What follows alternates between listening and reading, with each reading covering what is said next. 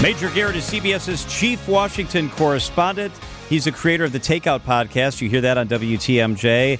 An Agent of Betrayal, that's the Robert Hansen podcast that he's got rocking. Major, thank you so much for being with us. Great to be with you. Hey, before we run out of time, I'm scrolling through my texts here because I got to ask you this. Someone asked me to ask you this. All right, here we go. I've been in the car for 6 hours, and I got through all 6 episodes of Agent of Betrayal. I'm hooked. When does the 7th one come out, and how many episodes are there? There are 8 episodes. The 7th episode will come out this Thursday. The 8th episode will come out next Thursday. So excellent. We can say to everyone, even those who haven't heard it at all, it's binge-worthy, and that's what Thanksgiving's for, kids. That's what Thanksgiving's for. Catch up. Catch up now. It's Agent of Betrayal, wherever you listen to your podcasts. All right. Craig Counsell goes to the Cubs. We were all shocked. Yeah. Baseball insiders were shocked. I texted you this morning, and I said, hey, thanks for joining us today. What do you think of the Counsell thing? And what did you say to me? Stunned. Absolutely stunned. Not because there was a bidding war for Craig Counsell. That's obvious. He's a tremendous talent. But that this deal was done so quickly that it was completely under the radar, that every really capable and aggressive baseball reporter had no inkling of it, was just amazing to me. And look, the Padres just lost their manager, Bob Melvin, to a in-division rival, the San Francisco Giants, but this is different. This feels to me, if you're a Brewers fan, even more intimate, more shocking, and more depressing. And I heard your commentary before you went to break. And I think for Craig Counsell, even if the Brewers had matched dollar for dollar what the Cubs offered him, to your underlying point, he knew that the Brewers would be unable to match the Cubs dollar for dollar in personnel acquisition. So even if it had been the same amount for him, it wouldn't have been the same amount overall. And he went to a bigger team with a larger fan base and more money behind it, and this speaks to a persistent problem within the economics of baseball. Small and medium market teams can only compete for a couple of years, and then they have to cycle back to being uncompetitive because they simply can't put the dollars on the table year in and year out. My Padres are going to deal with that in the very near future. And one of the reasons they're going to deal with that is because of the collapse of their regional sports network and the loss of $60 million in revenue. And all those regional broadcast networks, they're under stress because World Series ratings at a historic low this year. Overall TV ratings more fragile. The economics of baseball for big market clubs remain solid, but for small and medium market clubs, much more tentative and tenuous. And this is an example of that phenomenon. And that's with a degree of revenue sharing implemented by former Commissioner Bud Selig. Hey, Major, I think it's interesting, too, and we talked about this on the program. It's a $10.8 billion industry, yet managerial salaries have dropped by nearly 50%. So we know every manager in the league was rooting for Craig to get as much as possible to try and raise the stakes for their own interests.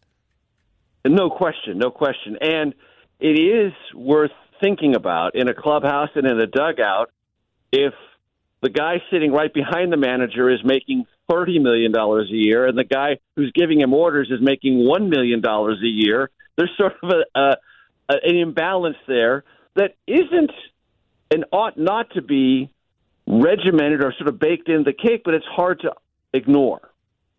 And it creates questions about, well, who's giving the orders here and what orders do I really have to take? And mostly baseball players respond well to a manager that they play for and like and are cohesive with.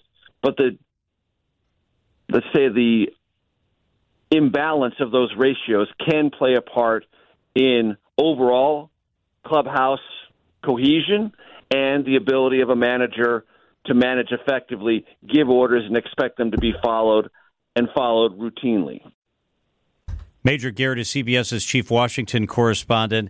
So, Major, yesterday, to switch gears here, former President Donald Trump is in court. It's like a big political rally. He's argumentative. He's belligerent.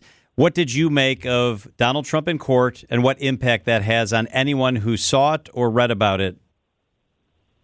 So we've had this conversation before writ large, but the specificity of this case in New York brings the point that I've always made home, which is people in court get smaller once they have to live within the confines of a court. And the confines of the court are process, what is the procedure, organized by the judge and enforced by the judge, what are the facts, and what are the law. Nothing else matters. And boisterousness or braggadocio or rally-like rhetoric works beautifully or can work beautifully in a political forum, but it doesn't work in the narrow confines of a courtroom. Trump doesn't like this case, but as the Attorney General, Letitia James, said over and over again, he can complain all he wants. The law is the law. The numbers are the numbers, and the facts are the facts. What Trump dislikes mostly about this case is that the facts paint a picture of his company that suggests it is routinely fraudulent, and he is finally, for the first time, being called on it. And that aggravates him, miniaturizes him, and in a large political context, there was polling over the weekend that shows President Biden may be losing some support in the African-American community. One thing that will change that, and change it pretty quickly, is seeing Trump inside a courtroom using racist language about an African-American attorney general who stands up in front of the court and says, I'm doing what the law says. He can call me whatever he wants. He can bully me as much as he wants, but the facts are the facts and the law are the law. That kind of public perception of what's going on will have downstream political effects, and they won't be beneficial to Trump. Hey, Major, the next debate is scheduled for Wednesday. It seems like the herd is thinning a little bit here, not as many participants as we saw in Milwaukee and, of course, in debate number 2. Trump, of course, remains on the outside of the debate process and looking in. My wonder is, because we've got sort of a thinning of the herd, is it ripe for anybody to really slice into Trump's lead here and gain some ground?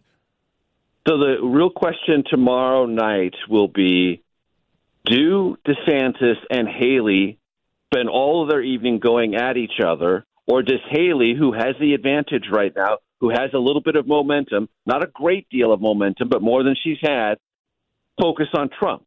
Does Haley sharpen her message about Trump and being the electable Republican and basically ignore DeSantis, or does she engage back and forth with DeSantis?